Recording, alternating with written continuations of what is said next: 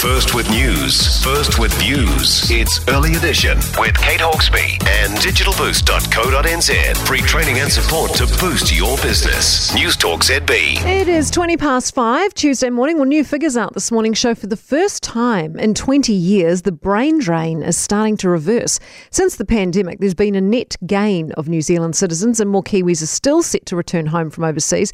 So how do we maximise this and make sure skilled and talented Kiwis who may be based overseas still feel a connection to New Zealand, that they want to come home? Infometrics senior economist Brad Olsen joins us now. Morning, Brad.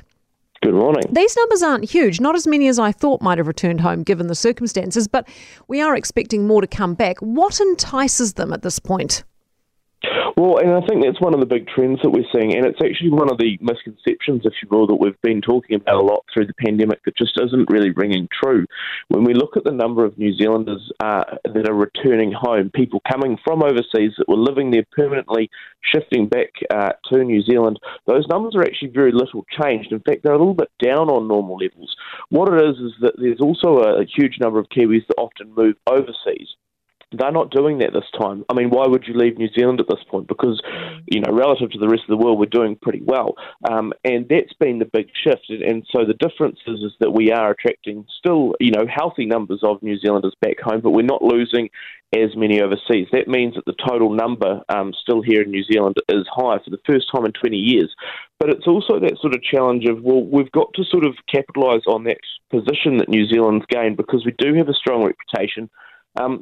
But just as importantly, from an economic point of view, we have all of this great talent overseas, possibly 1 million Kiwis over across the world.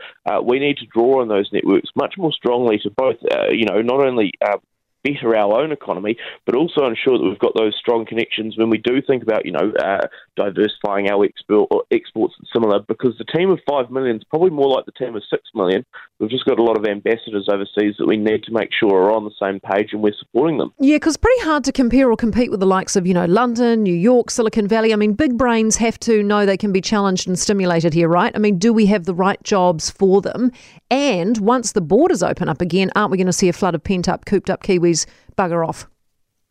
Absolutely, and that last bit is definitely a concern in terms of losing people overseas and also losing some of those who might have come in while COVID-19 was quite an issue.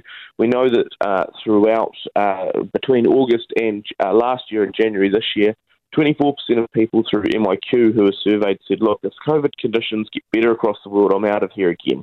And I think we've got to be realistic. That was always going to happen. What I think we've got to do is design some reasons why people would stay, some reasons why people would come back, and addressing housing is going to be part of that issue, because if you can't find a house, it's pretty hard to make a decision to move back to New Zealand, but also realising that some people are always going to move overseas. You hear about lawyers that after 5 years in New Zealand, they generally go to London or similar.